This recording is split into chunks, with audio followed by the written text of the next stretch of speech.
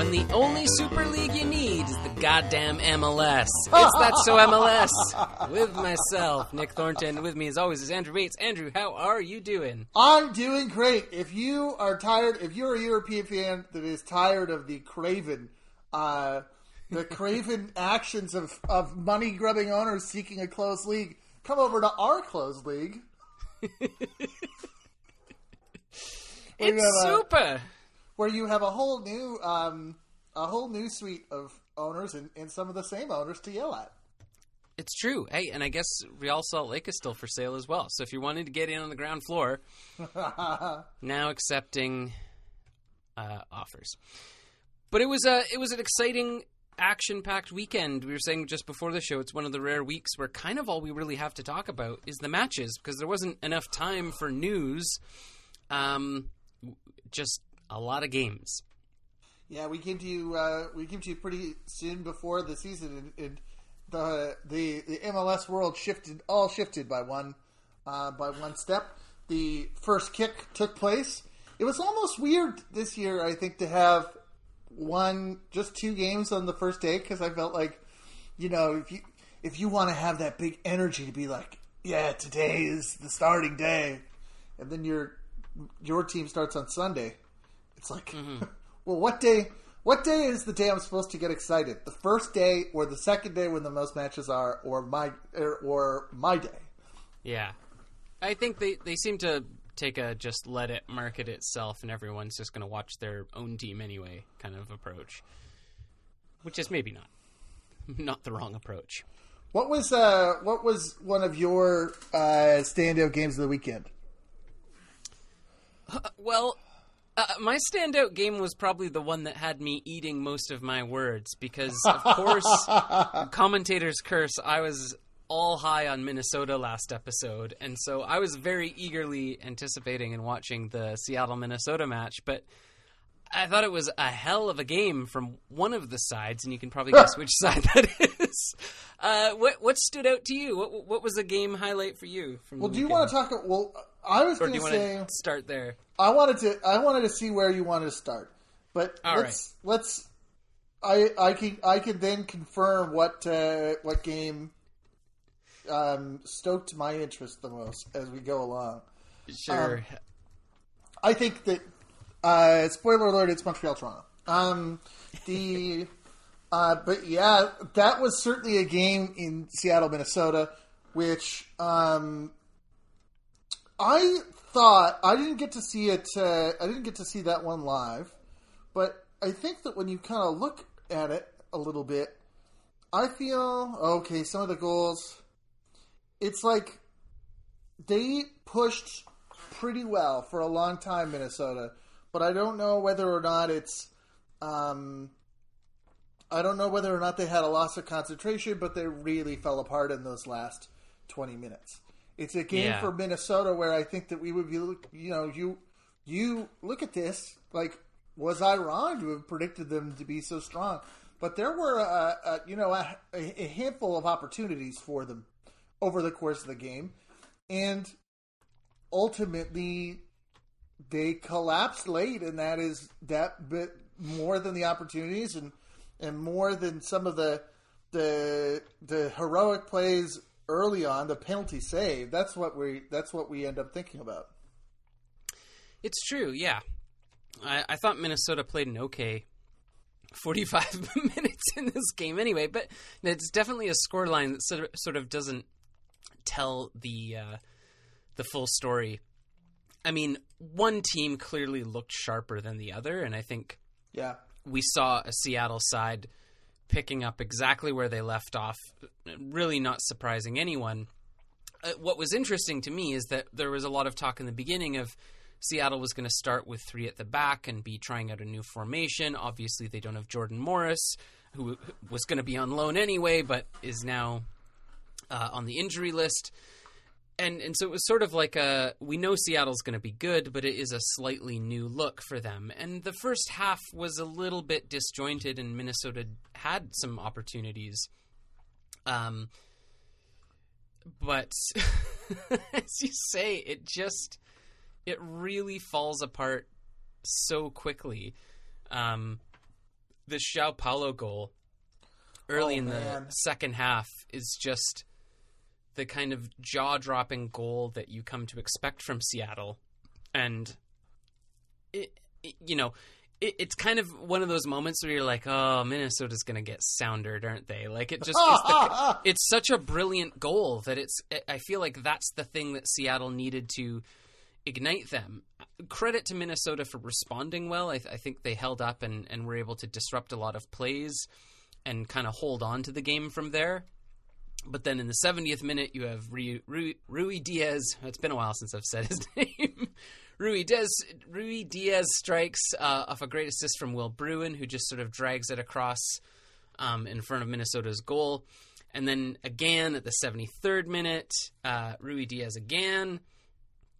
And then right towards the end, Freddie Montero, of course, gets his goal in his Seattle Sounders debut to make it 4-0. So it's kind of a second half win here, and I think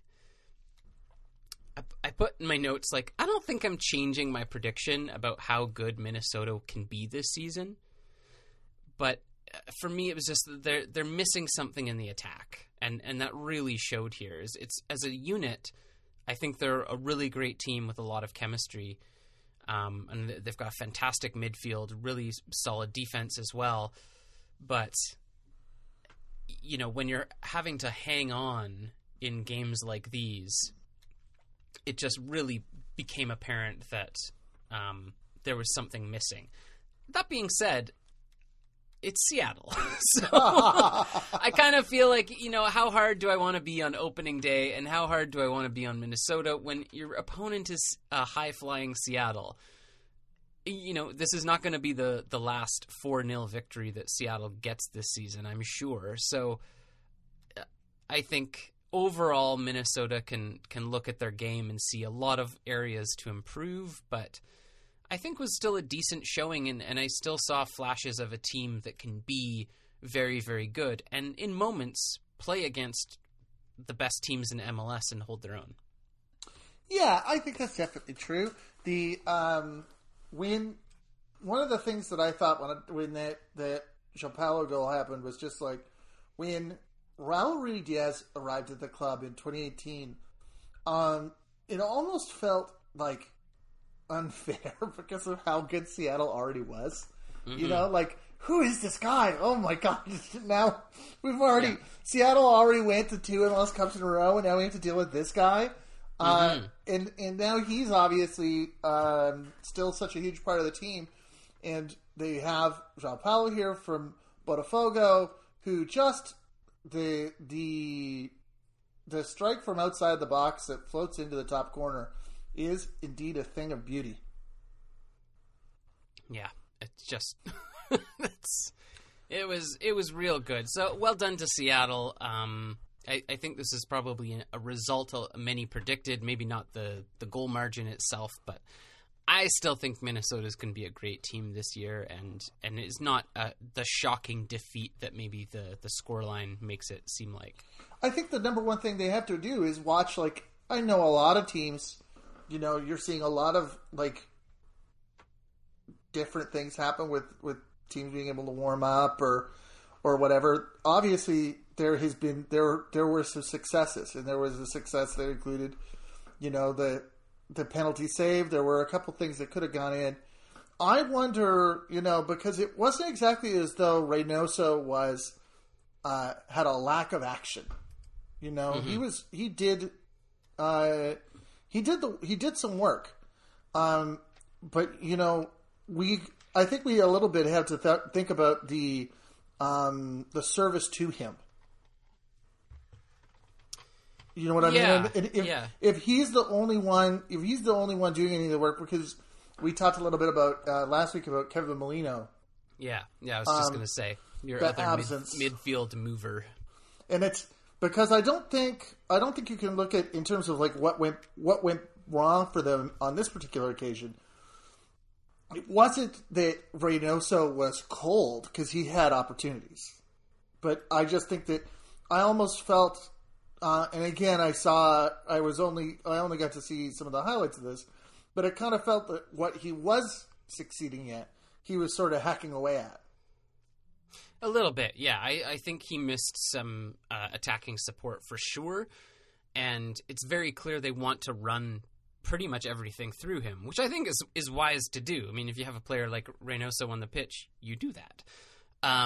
But yeah, I think that although I wouldn't really call it a partnership with Kevin Molino is a similar player who is not just picking up the ball in dangerous areas, but he's moving around more. And I felt like that was a bit of a theme from the weekend, is that there was a number of clubs that just seemed kind of flat and not, feeling too adventurous moving forwards. And that's always the balance you have to strike with Seattle, right? Is in order to stay in the game, you need to be aggressive and you need to get into dangerous areas and force them to defend.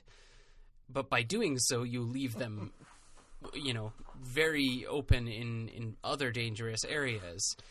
That being said, if you just kind of stay in a static shape in a more or less 4-4-2, I mean, you can run at Seattle's back line all day and not get anything, even with shots on goal, as we saw. So, yeah, I think that Minnesota is definitely going to be looking to generate more in the attack, and I feel like they're missing a piece there for sure. Whether that's a box-to-box midfielder that's maybe a little bit more on the attacking side or an out-and-out striker, I think both could be helpful. I think another match that defied expectations somewhat was Montreal-Toronto. I've got to see some of the headlines, in the Toronto press. It's just like TFC ready to rain punishment down on Montreal, when in fact quite the opposite occurred. A lot of people seem to think this game was a foregone conclusion for the Toronto way. I mean, I certainly thought Toronto would be able to maybe scrape out a victory here, but I was sort of thinking like a 2-1 kind of thing. But yeah. This was the first, I think, of a number of games, or one of a number of games this weekend, where I feel like teams really pushed hard right off the hop. Yeah, we see Mason Toye score on 3 minutes. Really quick start, and I love this signal of intention too. That Montreal and Toronto are known for kind of battling it out, and there being some high scoring goal lines, and so I love this from Montreal, just to really put their stamp on the game early on in the third minute, and it really shook Toronto pretty hard. Yeah, and I think that's like, and we talk about what we expected. I don't think they expected that either. This is a player, one of the arrivals in the off season, who has been positive, but hasn't always been like, the number one match changer that you have to worry about. So it's like, oh no, who's, the dog who doesn't know what they're sniffing into, and all of a sudden they've come up with a bruised nose. Yeah, absolutely. Well, and of course, too, I just had that thought of like, now, where was Mason Toye before Montreal? Oh, that's right, at aforementioned Minnesota. So certainly brought some attacking prowess to Montreal's game here. And it's a great assist from Brault-Guillard as well, who I thought had a really fantastic game. I mean, overall, I thought Montreal obviously played an amazing game. Certainly had their shaky moments, and you saw a few of those familiar Montreal problems, but just, again, I think so much of this game really hinges on the first goal, and to really just utterly confound Toronto early on to get that goal, and then Romell Quioto follows it up in the 24th minute. So in the opening phase of the game, to be up 2-0 with 20 minutes until the half is, you have to think probably in the game plan for Montreal to maybe not quite that quickly, but just hit them hard, hit them fast, make them defend, and they're not going to know what hit them. This is the part where it really felt like it was challenging for Toronto to get themselves back in, even though they did score a couple of goals. Of course, we have to mention that they were missing a bunch of starters. This was this is a big part of that game, and what they were able to do. The first sort of answer back from Montreal comes in the form of this penalty that happens. Where I have been learned the rules here. Aro was fouled by Joel Waterman and steps up to take this penalty. They go to the trouble of saying, "Oh, he scored one in preseason," and then he hits the softest, slowest one down the center. That gets saved by Clement Diop, and then VAR comes and takes it, and they adjudge that Diop was off his line, and then they change it and send Dean Delgado instead. Mm-hmm. And now I have since been told this is allowed. This is not an abnormal thing to do. Maybe I'm being a stick in the mud about it, but it's my same deal with penalty rebounds. Where it just feels like you've stacked so much on the keeper that now you've at that point, why not just use your hands and bowl it in like a bowling ball? Yeah. If you want it to be a goal, just call it a goal. You don't have to be like, okay, well, we sent somebody up and then we realized that actually he was really bad at it. Why do we do that? I feel like you shouldn't get another. If it's retaken, you should have to rely on the people who took it in the first place. But I understand that is how it works. It's not unreasonable or an incorrect interpretation. It just but I agree. I mean, it is. It's why I hate penalties. Period. Because it just for me, it's like, well, at that point, flip a coin because it's incredibly hard to save penalties. Yeah. It's kind of. I think it's a bit silly. I always feel bad for the player that gets subbed out from it, though. A chance. Okay, well, great. He's off his line. I get a chance to redeem myself. So you'll just take it. Okay, no, that's all right. Yeah, no, you should definitely take that penalty. When's the next time we're going to see Aro step up to the line? I don't think it's going to be for a while.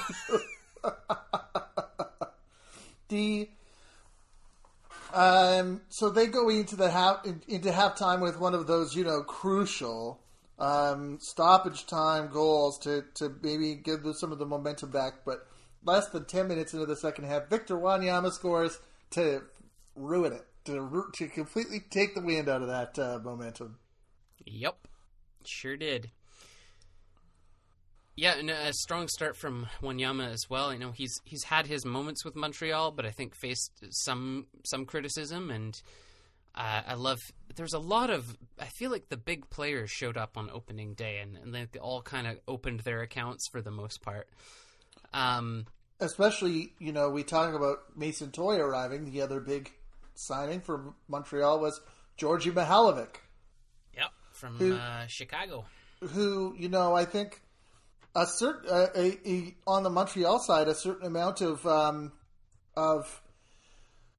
expectation has been put towards, and not every goal scored in a 4-1 position feels as monumental as this one. But I think that the level of gusto on this goal scored from an assist by Eric Hurtado. Love it. Another new season or new acquisition for Montreal. Who has moved Hurtado Island to the Atlantic Ocean off the coast of Fort Lauderdale. He's back. But both of these, all three of these new acquisitions, make themselves known early and are able to dictate the game for Montreal. Toronto gets one more, but it doesn't really matter because it was on the 89th and they weren't close. My only real note there is just I'm so shocked Richie Laryea still plays for Toronto. Like that there's been no deal done for him. It's just so obvious. I mean, he's really a step above most players on the pitch. I mean, he's still young, which is scary, but what an incredible talent. And it's kind of becoming one of those things where it's like, you can lose a game and the highlight still in people's minds is just this incredible young player and his ability to make something out of nothing. Unfortunately, came late, doesn't make much of a difference. I don't think it even takes the sting out of it, really. You lose 4-1 or 4-2.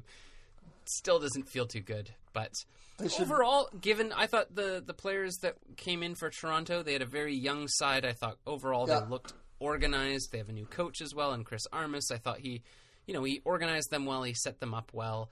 Yeah, different day, stronger lineup, maybe a closer game for sure. But it was, I thought, really well done from Montreal and not a terrible outing for Toronto either. One of those instances where the first parts of the season do feel a little bit like, they do feel a little bit like we still kind of feel like preseason a little bit. Absolutely. Oh, yeah. There was definitely some shaking off of some dust this weekend. Another game that I thought we had a question mark over this team last week when we were doing our preview is Houston. Houston faced up against the San Jose Earthquakes. That's right. And in the opener? The opener, not necessarily the top billing game I would have picked to kick off the season, but nobody asked me. And Houston, again, a strong start, didn't get a goal early on, but they did rather, sorry. But it was all Houston this first half. It was just, San Jose looked kind of like San Jose, but it was just all Houston just running at the San Jose goal for much of the first 45. That first goal by Memo Rodriguez is clever and great. I really like it, the way that he when he's getting the ball, he dummies it so that he can run back onto it when he gets the ball from Joe Corona. Yeah, and it should be said as well that that first goal, I don't think you can't really blame the defender for that. What are you going to do against a move like that? And it's then the body movement of Rodriguez is what I love. Is he puts some weight on his left and drags the keeper, and once the keeper commits, then he side foots around him into the low right. It's just a really, really intelligent goal to go up 1-0. Mark Jankowski just paintbrushes it. Yeah, just it's one of those things too. It sucks because it makes a goalkeeper look terrible, but there's so little you can do in those situations. You've got to commit at some point. And then Alanis nearly gets one back for San Jose, but it goes just over the crossbar. See, this kind of seems to be the thing, is that San Jose get opportunities, but nearly all of them come from sort of dead play situations, or dead ball situations rather, and set plays. So it'll be interesting to see how they develop that over the season. And then Urruti is just left completely alone in the box, and San Jose's got 8 players, it seems, around him, but no one actually marking him. And then all of a sudden it's 2-0. San Jose sub Marie came in. He hits a amazing, stunning ball, curls into the top corner to bring one back. But I think, kind of an open and shut case for Houston. They felt like they managed this one without too much trouble, and the goal they gave up is, again, it's kind of one of those goals where you're like, well, if you're going to hit it there, then sure. But it didn't really come off of a mistake. I think Houston maybe could have put a little bit more pressure on them there, but this certainly felt like a reasonably comfortable win for Houston. And no notes for San Jose. They look like they left or picked up exactly where they left off as well, with not really much of a system, but capable of scoring a goal or two. That's right. You want to see. I think that they've got to be able to hold off a team like Houston and make things a little bit more hard for them to do what they want. At the end of the game, I don't have first half possession stats, but end of the game possession stats 60-40. Yeah. And that kind of seems to me to be an open and shut case at that point. Of course, their goal is very pretty that things ends off with. And that's a great starting point. And the fact that they almost get another one, the positioning is great, but they couldn't bury the rebound. I think that was Wando. So they had the beginnings of something here, but they really had to address the structure of things. Yeah, and that's what's making me feel not super optimistic about San Jose, is it looked to be more or less the same man-marking system that no one can seem to figure out. And I think this is a club that just desperately needs to play a simple game and hang on to the ball a bit and line up 4-4-2 and, like, figure that out first. We've seen, obviously, the devastating effect their attack can have under that system, but it's got to be frustrating for Earthquakes fans to see a club that is, again, not terrible. Like, they're good. There's a lot of good players on this side, but they've also lost a lot of their great players and seem to kind of look more or less the same as they did last year. A match that I felt was interesting and had, fun on and off field shenanigans was the combination of the new LA Galaxy, Inter Miami, and the old LA Galaxy, the LA Galaxy. Yeah. Heading into the weekend, I think they had the biggest piece of news about them in that the league ruled that, in fact, in 2020, Blaise Matuidi should have been a designated player. That's right. That he was a TAM player, but they used more TAM than you're allowed to TAM. And Can't so over-TAM. They over-TAMmed. They over-TAMmed this guy, and now they say that we haven't really addressed what punishment is going to happen, whether or not it should be points deductions or loss of a DP spot or what. But that would certainly make things even worse for them, because they were told, you have got to get rid of one of your DPs. And so we now have a 19-year-old Argentinian DP parked in USL 1. Playing for Fort Lauderdale. What an absolute debacle. And like, in fairness, like, trying to understand the rules of DPs and TAM, etc. in MLS it's a lot. But it just seems to be a stunning, like, lack of competence for somebody to, like, read the fine print and end up in a situation where you have to send one of your star players down to a third-tier side. Like, okay, they didn't lose him to another team, but I can't imagine Pellegrini's feeling super awesome about this situation. Yeah, Matias Pellegrini, who is 21, not 19, I got that wrong, I don't think he's going to play down there. Which, yeah, he would probably feel bad about that, because I think that the way that they're trying to exercise it, he still gets to keep their rights, and he gets to keep the right of first refusal, and they get to keep the right of first refusal, but they've bought them off of their salary budget, essentially. Okay. So what happens next is unclear, and I don't really think that he deserves, to have a year out of his development. Somebody should come get him soon. Well, yeah, I mean, I was going to say, like, it's preferable to me that he plays for Fort Lauderdale and plays games rather than just sit around in Miami watching his team run around. Like, you just train for a year? Yeah, that's not ideal, and it speaks to some of the, they're one of my favorite, they're one of my favorite targets so far this season, just because it seems that their priorities are so out of whack. Well, and it smacks a little bit of, like, the rich kids playing sports executives, and I mean, obviously, Beckham's the head guy here, but it's just like, guys, come on, are you running a football club here or what? Like, I mean, because can you imagine if the punishment for the Matuidi situation is that they lose a DP spot and they're going to have to get rid of another DP? Like, it just,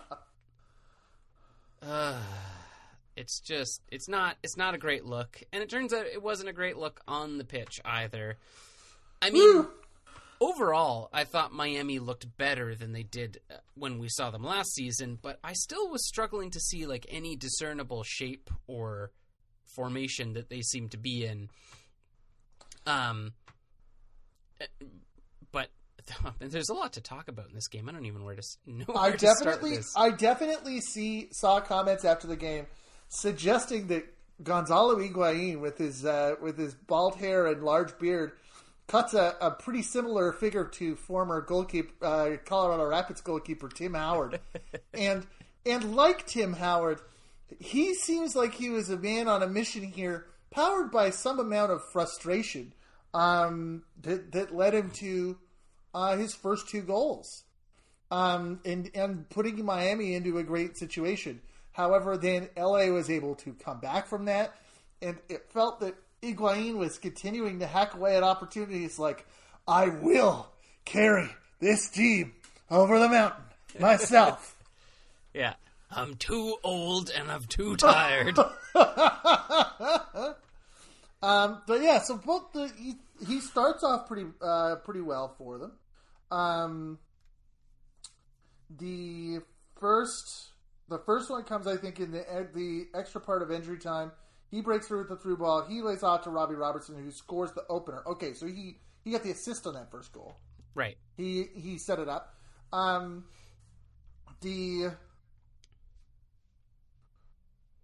It's then LA that scores the next one with Ethan Zubak, who I thought did great for the Galaxy this game. Yeah, Zubak was everywhere, it seemed. Makes a great run and has a cross that finds Chicharito. Chicharito operating in tight spaces between 2 center backs, where he likes to be. Yeah, I thought it was... You've cut out, so you have to repeat what your last line is, and I'm going to pretend like I heard it the whole time. Oh, okay. Chicharito operating between 2 center backs in tight spaces. His comfort zone gets his first goal. Really fantastic game from Chicharito overall. I mean, I think we all felt good seeing this giant rock come off his shoulders as he gets these goals. And if you saw, I don't know if you saw the post-game interview with him, but he's incredibly emotional about it. But, you know, also so much of what we talk about is we're just looking at the on-field stuff, and so, we try as much as we can to talk about the larger context of what's going on. But I mean, yeah, it's hard to hear when you get the insight into just how much a player's been dealing with off the pitch, and then the pressure. You talked as well about that pressure, right? Like, he's coming in, people are expecting big things from him and to be the star, and it just felt like he came in, and everything Greg Vanney had said about him getting focused and getting fit, like, you saw it right away. I mean, he looks younger somehow, and just had a really brilliant game. So it was well done to him, and well done to LA Galaxy to, like, actually respond. Like, what a difference a Greg Vanney makes. I mean, seeing Depew, the Galaxy defender, make 2 really, really good sliding tackles in his own box. Man, that had to like feel as good as any sight to an LA Galaxy fan, to see a center back going to ground and winning 2 tackles in their box and not conceding a penalty is like, put it in my veins. LA looked way more focused. They looked way more organized. They had structure. This is definitely going to be good LA Galaxy again. And to all of our to all other teams is unbenefit. Yeah. And that's the thing, right? Is it makes it so much more interesting when you're like, okay, now you could look at the table in the West and go, okay, I think I have a pretty good idea of who those 7 teams are going to be. And then you throw in and LA Galaxy might be good this season. All of a sudden you're like, wait, I don't know. This wasn't in my calculations. Recalculate, plotting new course. And Sasha Kljestan gets off the mark here with a curling winner to seal it for this new look Galaxy. It was just, I thought, a really great performance from them. I thought Miami just weren't organized enough to respond, but I credit Galaxy fully in this one for making it happen. And like, digging deep, having some character. Man, it felt good to see. I didn't think I could enjoy watching LA Galaxy so much or feel so good about them. Winning a game, but was seeing them come from behind and through Chicharito, and I think Kljestan as well. Like he did not have a great season last year with them, and he's such a tremendous player. So to see him in form as well, you think like, yeah, this Galaxy side is going to cause a lot of problems for teams in the West that probably wrote them off. There's a clever little run from Sebastian Lletget to get the ball to Kljestan to absolutely hammer it home from the top of the box. I noted here, I think that it's a faction, as we're sort of looking at how clubs are doing with fitness early in the preseason and how this preseason and or the gap in the season has gone, that they... Miami, I don't know if they were planning to do it or this was their idea of dealing with it, but Kljestan scores and they take Matuidi and Pizarro out right afterwards.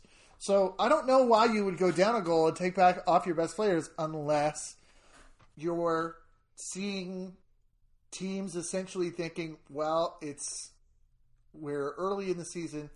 We have gotten the best we can out of them. We don't want to push them too far, and we also don't want to, be dealing with tired legs in an area where fresh legs would help us more. Yeah, I was going to say that earlier, is that I think another theme of the week, if you can call it that, not that it was premeditated or anything. The match day. Was the a little bit of caution from clubs. Like, sides that looked pretty conservative in their ball possession, pretty conservative in their substitutions, in managing minutes, so like pulling players out. I mean, sometimes accidentally it seems, but just a little bit like everyone sort of feeling each other out a little bit. Like, and I think that's where we saw some of the draws as well. Is it's a bit like kids that haven't seen each other over the summer, and they're like, I remember, do I like you or are we enemies? I'm not quite sure. Let's kick a ball around for an hour and see what happens. We had a couple of 0-0s. We had Orlando, Atlanta. Alexandre Pato had two of the best chances, and then seemed to like he was going to come off with a knee injury of some sort. Yeah. I saw a little update that they're saying it doesn't look quite as serious as they first thought and shouldn't need surgery, which is good because he's running across the top of the box and just kind of lands on it in a weird way. Like he's almost jumping and just lands on it and then is clutching the back of his knee. But certainly not good to see him out in the first game of the season. Overall, like a few okay chances from Orlando in the first half. I thought they played really aggressively, and I thought Atlanta looked okay and had their chances, but this was one where it felt like both teams came in ready to accept a point and left accepting a point. Colorado Dallas happened. That's basically it. Lots of shots. 11 shots on and off target for each. That was a 0-0, and the other 0-0 was Columbus Philadelphia, which I don't think a lot of people would have suggested to be a 0-0. It may have been a 0-0 solely on the strength of Andre Blake with a guest role from Eloy Room on one chance, and also the Columbus crossbar.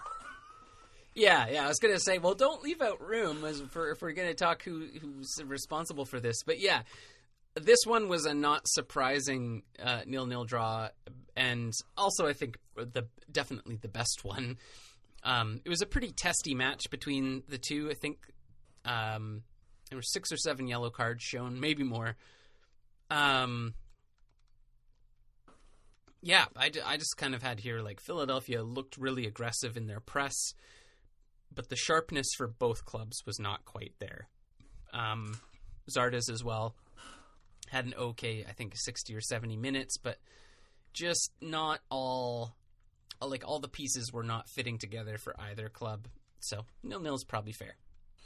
Nashville Cincinnati went to a 2-2, and Luciano Acosta starts just 8 minutes, trying to remind us, hey, this is why I'm so great. Yeah. Did you guys miss me? 8 minutes in. I did. Oh my God. Beautiful touch to hop the ball over the keeper and run past him to fire it home. The people who missed him the most were the Cincinnati fans, I feel, to see their club attack early and score an early goal, a good goal. Joe Willis looked really, really shaky in this opening phase of play. It nearly gets done by Brenner, who he ends up cleaning out for a penalty, and then it's 2-0 Cincinnati in the first 11 minutes, and it just feels like, what is happening here, Nashville? Best defensive team in the league against the worst defensive, and they're 2-0 down on opening day in the first 11 minutes.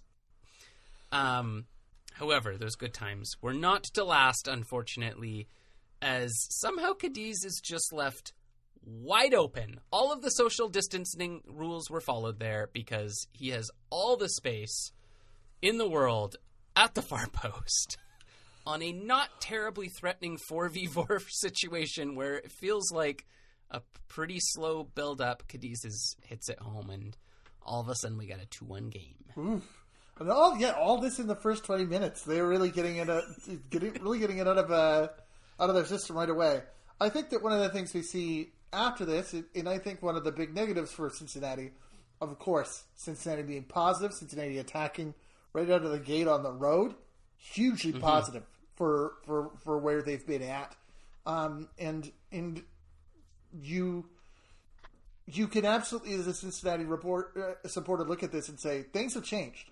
Where you can look at it and say things have not changed is leaving so much to Titan.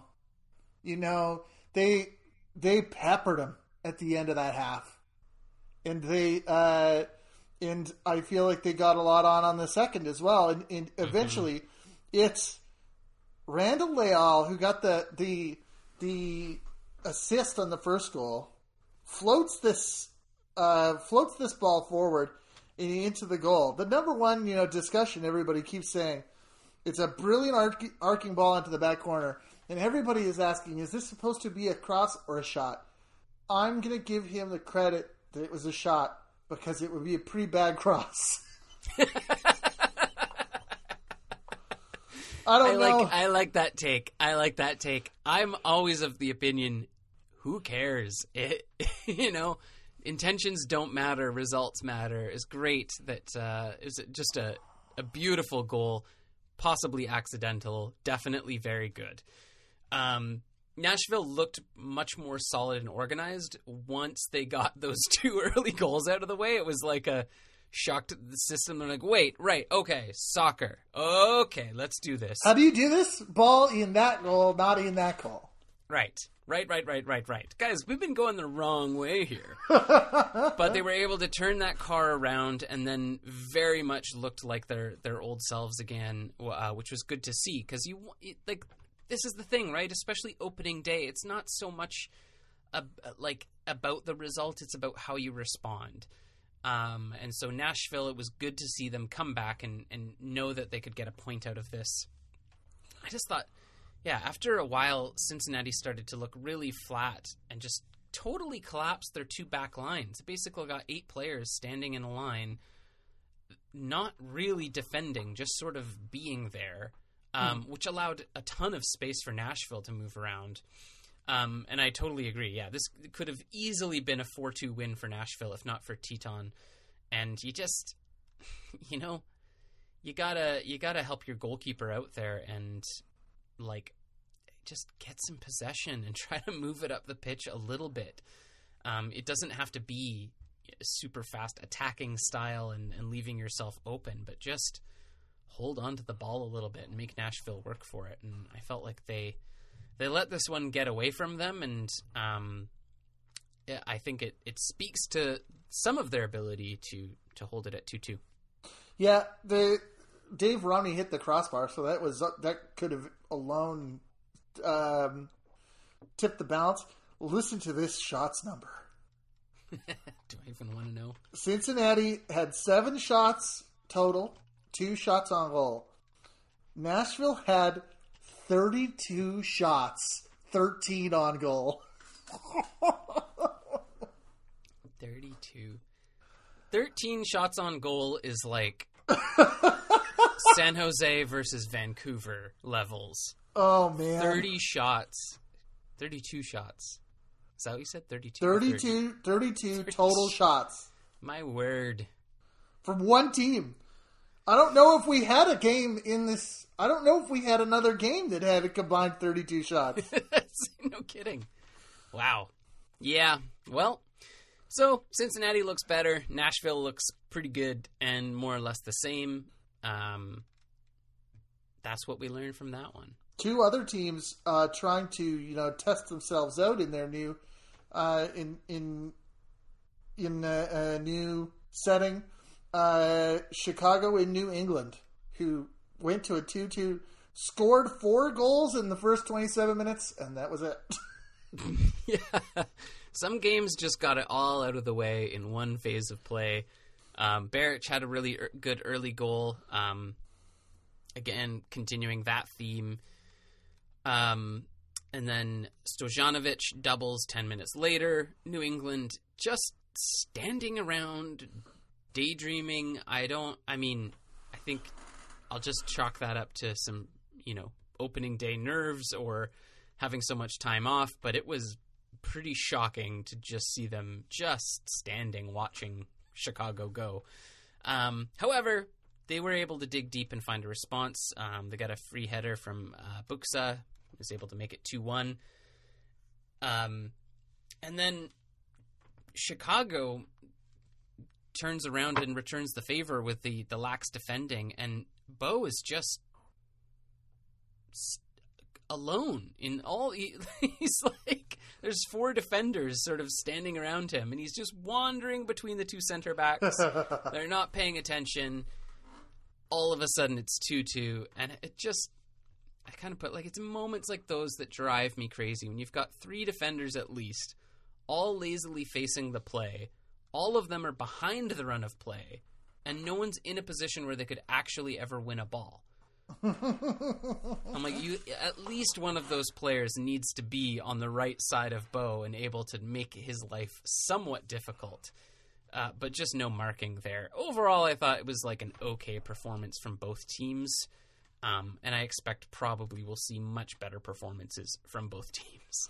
Tejan Buchanan plays a man, he sort of ricochets it from a seated position. So that added to it somewhat because, he didn't even have the time to really kick it. Yeah. It just bounced off him. Late in that game, in the 93rd minute, a penalty is called, and then the commentators, breathe as the referee is about to, make his position, and at the same time as they say, no penalty, the referee says, VAR. They're told it's going to get called off. Yeah. The referee goes to look at it. It's a shove outside of the box that ends up kind of inside the box. It's called as a free kick outside the box that goes nowhere. But there was sort of a hearts and mouths penalty kick moment for Chicago there in those late stages. Definitely. It was nice to also see, like, they got the call right in the end, so I think that's okay. It was a red card, and it was not inside the box. So we all carry on. And the subsequent free kick did not go in the net. We had 2 games where New York teams tried to impress against their against not necessarily their rivals all the time because Sporting Kansas City and Red Bull New York don't necessarily have the biggest history, but neither of them came up with the win, both losing 2-1. We had Caden Clark opening the scoring for New York against Kansas City, volleying it beautifully on 48th minute. That kid's ridiculous. Another player that I'm just like, how is he still in the league? I tried to look up to see, and I feel like there's a clause in his contract, of course, that I think is another Swiss club. Is it Leipzig? Oh, Leipzig's German.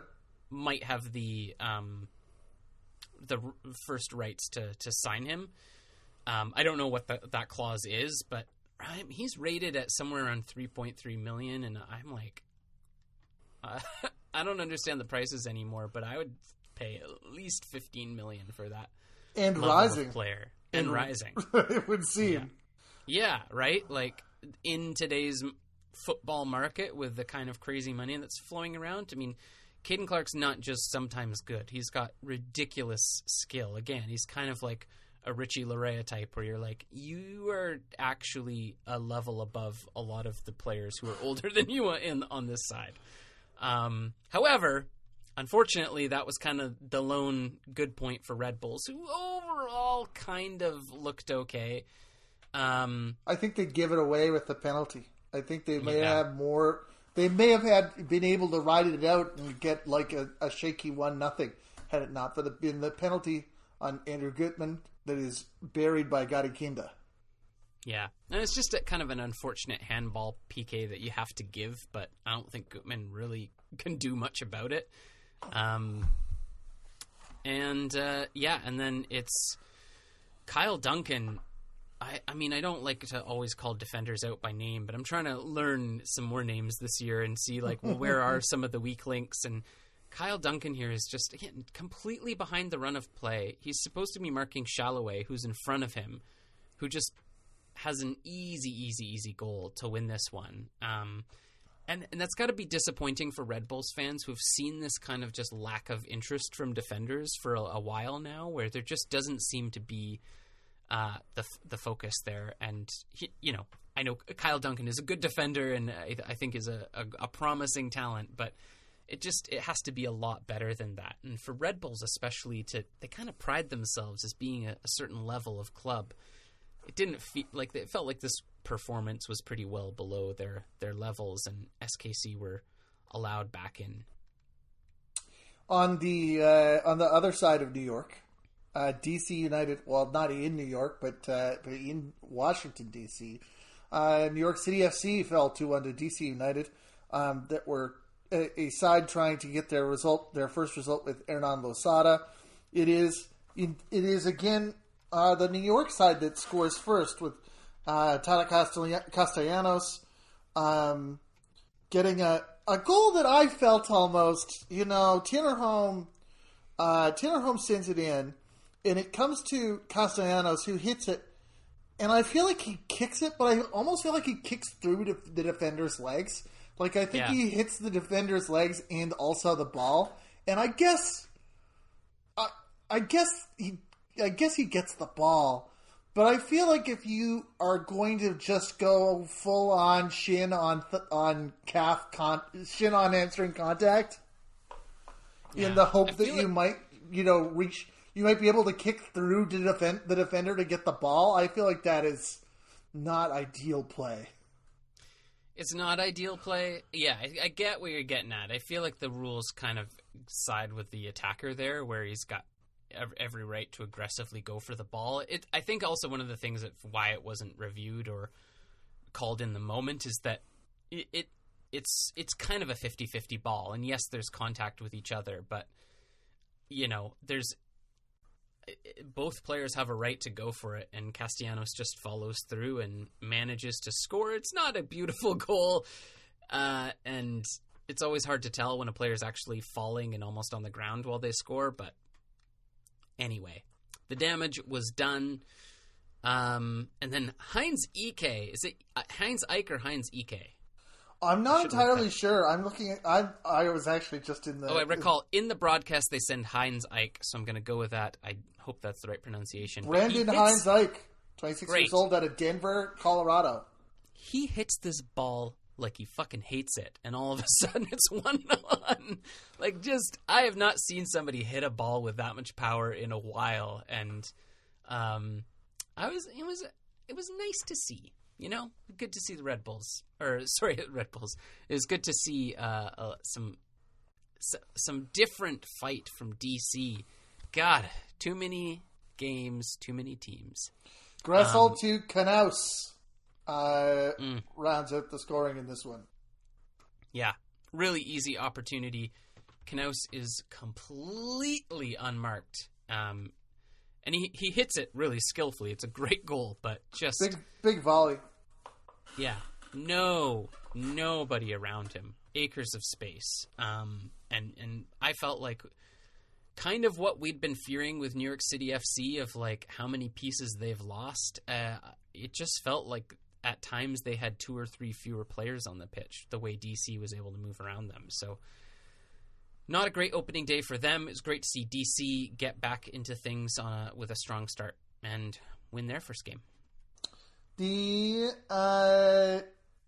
another sort of mix of our debutante team and one of the perennial contenders to see how they're going to look was LAFC versus Austin FC. Yeah, this is a great game. It was really great to see the Mo Fascio tribute to the one of the vice presidents of the 3552 in LAFC, who passed away from COVID just right before the season, and really just a giant sucker punch for the whole LAFC community. It felt like there was a lot riding on this game, but it also felt like LAFC had a really positive attitude going into this game, and it felt like an important match to them. And I don't know. I feel pretty good about this Austin side. I thought it was a pretty good first outing for them. I thought they fought hard. In the end, it was kind of just 2 mistakes that you can't really make away at LAFC, and LAFC punished them for it. But LAFC also showed their depth because they're missing some of their players, and they had this unfortunate thing where early on Vela signals for treatment, and Bob Bradley. I love that Bob Bradley kind of just took the blame for it, even in the game when he's being interviewed on the on-field headset, is like, it's probably my fault, where he thought Vela was signaling to get subbed off, and so he does, and Vela was actually fine and just wanted like the magic spray. But the subs and reserves here for LAFC really came together to make this win happen. And it was a good 3 points for them. And I think for Austin, like, again, you lose a game 2-0, but you lose it on mistakes. They weren't run off the pitch. I thought they lined up pretty well. And I think this Austin side looks good, and I'm interested to see what they do in their next game. I agree with that. Of course, as you noted, I feel very much for the LAFC community and for who've lost a leader, and for his family as well. I agree with you that I thought that Austin took the game to LA. But it's that, a missed pass comes to Corey Baird wide on the wing. Opoku frees the ball and is able to get out 2-0. Can't do those things. Can't do it. Just don't. And I mean, and it shows too the quality of signings that LAFC is making. They brought in Corey Baird, and at the time we remarked again, like, why do you get another great attacking player? And this is exactly what they do. They go out and they sign players that they know can do the right things for them at the right moments and unlock that next level for them. And Corey Baird in this game, for me, he looks like he's been playing at LAFC his whole life. Like, just slotted right in, gets his goal. Another great goal from somebody debuting for a new club. It was a great performance from him. It was great to see him, in good spirits. Vancouver Whitecaps were in good spirits. In the 1-0 game against Portland, which I felt that the first half was a pretty slow roller in the Whitecaps' temporary home of Rio Tinto Stadium in Sandy, Utah. I think what makes this weirder than being in Portland, even though it was in Portland, is that at least that's the appropriate biome. Yeah, exactly. We're still regionally kind of in the right neighborhood. I mean, it's still a rival, but yeah, to just be like Vancouver Whitecaps playing at home in Sandy, Utah. Sure, nothing about that sentence doesn't make sense to me. It felt like the first half there wasn't a particularly lot in it. No. But then eventually you get this goal, which is the only goal of the contest. Christian Gutierrez, corner is picture perfect, finds Lucas Cavallini on the far post, wide open. He nails it. he looks thrilled after what we've talked about some of the challenges last year and how well he's been scoring for country and for in the Kev preseason. He looked thrilled. He absolutely booted a pitch side mic, seemingly by accident, as it got in his path as he was celebrating the goal. He's got some energy when he scores a goal, doesn't he? We've seen this. Yeah, it was great. It was funny watching Whitecaps Twitter at first. The first 20 minutes or so, not a lot of love for old Goody, but boy, did that kid turn his game around and really contributed here. And now people are salivating at the thought of having a player like Gutierrez and Adnan as your choices at left back are a pretty tasty treat. Whitecaps missing like 6 people as well, 6 starters as well. No, not all starters, but they were missing Gaspar. They were missing Kaya Alexandre. Yeah, they're missing Adnan. Yeah, missing a good portion of what you would consider would be their starting squad.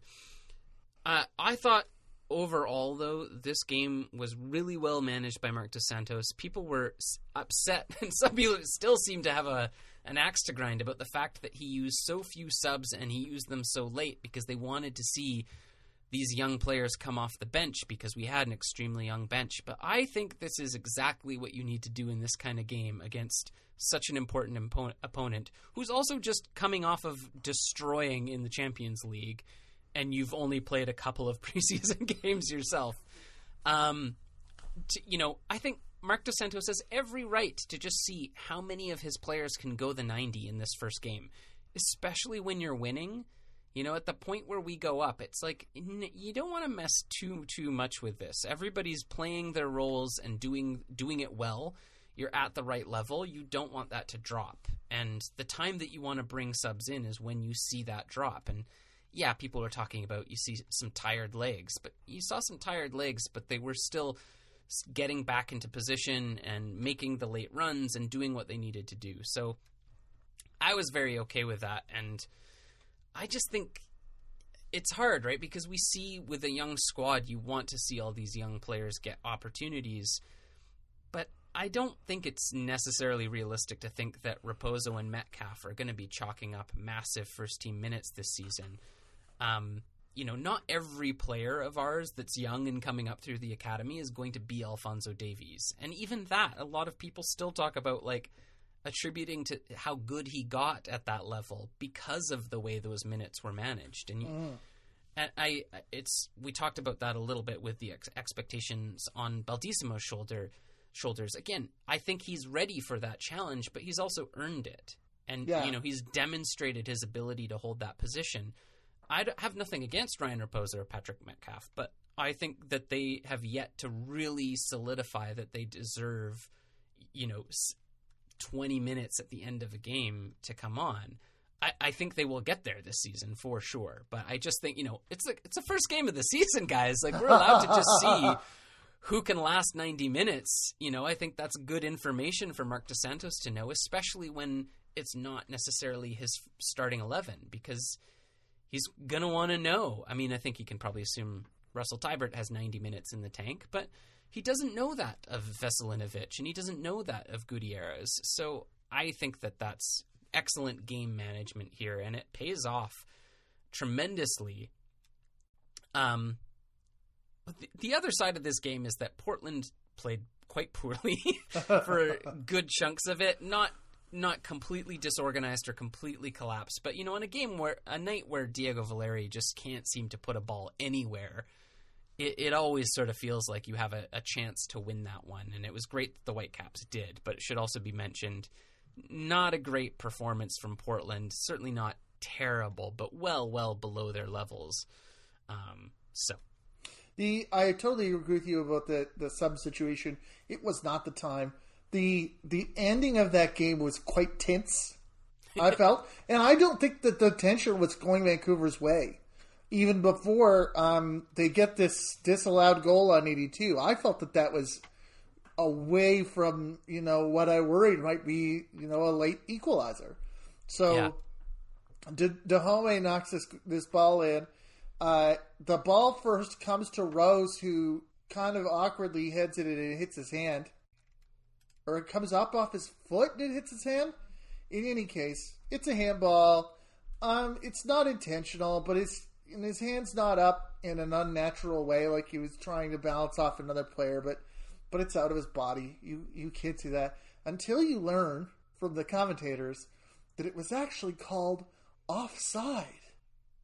Because as the free kick is being struck, Jake Nerwinski finds himself well offside and drifts in through the muck of players in the front and sits himself then in front of the line. But he didn't interact with the ball. Or try to. And it's like, if you say, oh, well, he was too close to the play, he was interacting with the play, it's like, he didn't interact with the play from an offside position. No, he wasn't. He was nowhere near a defender, and he was nowhere near the goalkeeper. Like, I mean, I guess you could say his proximity to the ball as it went in. Like, I think for me, maybe what they're thinking is that ball was aimed for Nerwinski, and he was there. But then it went in. Okay. But how do you call a call for something that hasn't happened? Like, how do you make a call to be like, well, he intended? Like, I don't know. I mean, it's not the most egregious no-goal call you'll see this season, I'm sure, but I just was like, I'm not even that upset. I just don't understand what is an offside anymore, because it's like every time you get a different explanation of it, and you're like, well, and I don't even think we've received more of an explanation. We're just calling Nerwinski offside, which technically, yes, he is, but Appendix A, Appendix B, Appendix C. If you're thinking about it from the perspective of handball, I actually didn't hate how the VAR was handled, because, they had the commentator on there being like, oh, goals are being chalked off left and right. But, I celebrated. I saw the replay. I knew exactly as soon as I saw the replay what was going to happen. It happened relatively fast. And then something else. Then I threw all that in the garbage. Yeah, because something else. Yeah, I did the same thing too. I'm like, you know what? It makes sense. That's fine. It's kind of soft, but whatever. And then being like, excuse me? What the hell? But at the same time, it wouldn't have counted anyway, and Whitecaps still won. So there is that. And I noticed Timbers did the same thing we talked about with Miami, where they took Valeri off. Maybe, as you know, maybe it's just because Valeri was having a bad night. But that seemed like, that did seem like a strange time. You're still down a goal. You could still maybe try to take advantage of this momentum. And that's, you made an earlier point about teams sort of backing off a little bit here, and I don't think Gio Savarese would ever admit to this, but I think he does back off. I think he sees this game kind of wrapping up, and he just thinks Valeri's had a poor game. There's no sense risking an injury to him. He's been off all night. It's not like his moment of brilliance is going to come now, and I think he sensed that. And it was probably... And then he sends out a bunch of kids to get some minutes, and I love that, like... See what they can do. Give them the challenge. It's still up for them to do something with, right? Like, you're not necessarily conceding defeat because you're putting on young players who don't have a lot of minutes. You're saying, all right, here's your opportunity. See if you can turn this game around. But as you note, it's when your side goes down, like when your side's, effort and when your side's momentum takes a dip. Vancouver was at a consistent high level. And I think making a Vancouver sub for youth at that point would have been bad at the time when the game was at the razor's edge. But Portland was taking a little dips. Yeah. Yeah, exactly. Yeah, I mean, that's the thing, right? Is like, there's all kinds of reasons to make subs, but I do definitely think it was a little bit of like, people really seem to this got under their skin. And I was like, guys, you can't just play everybody constantly. Like, you do have to conserve some of that, and also don't change it. Like, this is the Vancouver Whitecaps. Like, if we're winning against Portland in Utah, like, just let it. Can we just see this out, please? Like, nobody change your shirt, nobody move from the seat you're sitting in, everybody remember what they had for dinner. Like, let's just feels extremely not broke to me. Exactly. I'm like, these guys, these great youth players that Vancouver has that everyone's rightfully excited about, they will get their opportunities for sure. And I'm sure in some big moments as well. Like, we know with the number of competitions coming up, this is not going to be this is not going to be the last big game that a player like Raposa will get to play in. So there's plenty of opportunities coming their way. It overall was a really good professional performance from the Whitecaps. Certainly lots of room for improvement, and the whole thing isn't necessarily there, but it was great to see them grind out a really, really important victory that I hope just acts as some fuel and confidence. Like, if this Whitecaps side needs anything, it's some self-belief and some confidence that they can get results. I agree with that.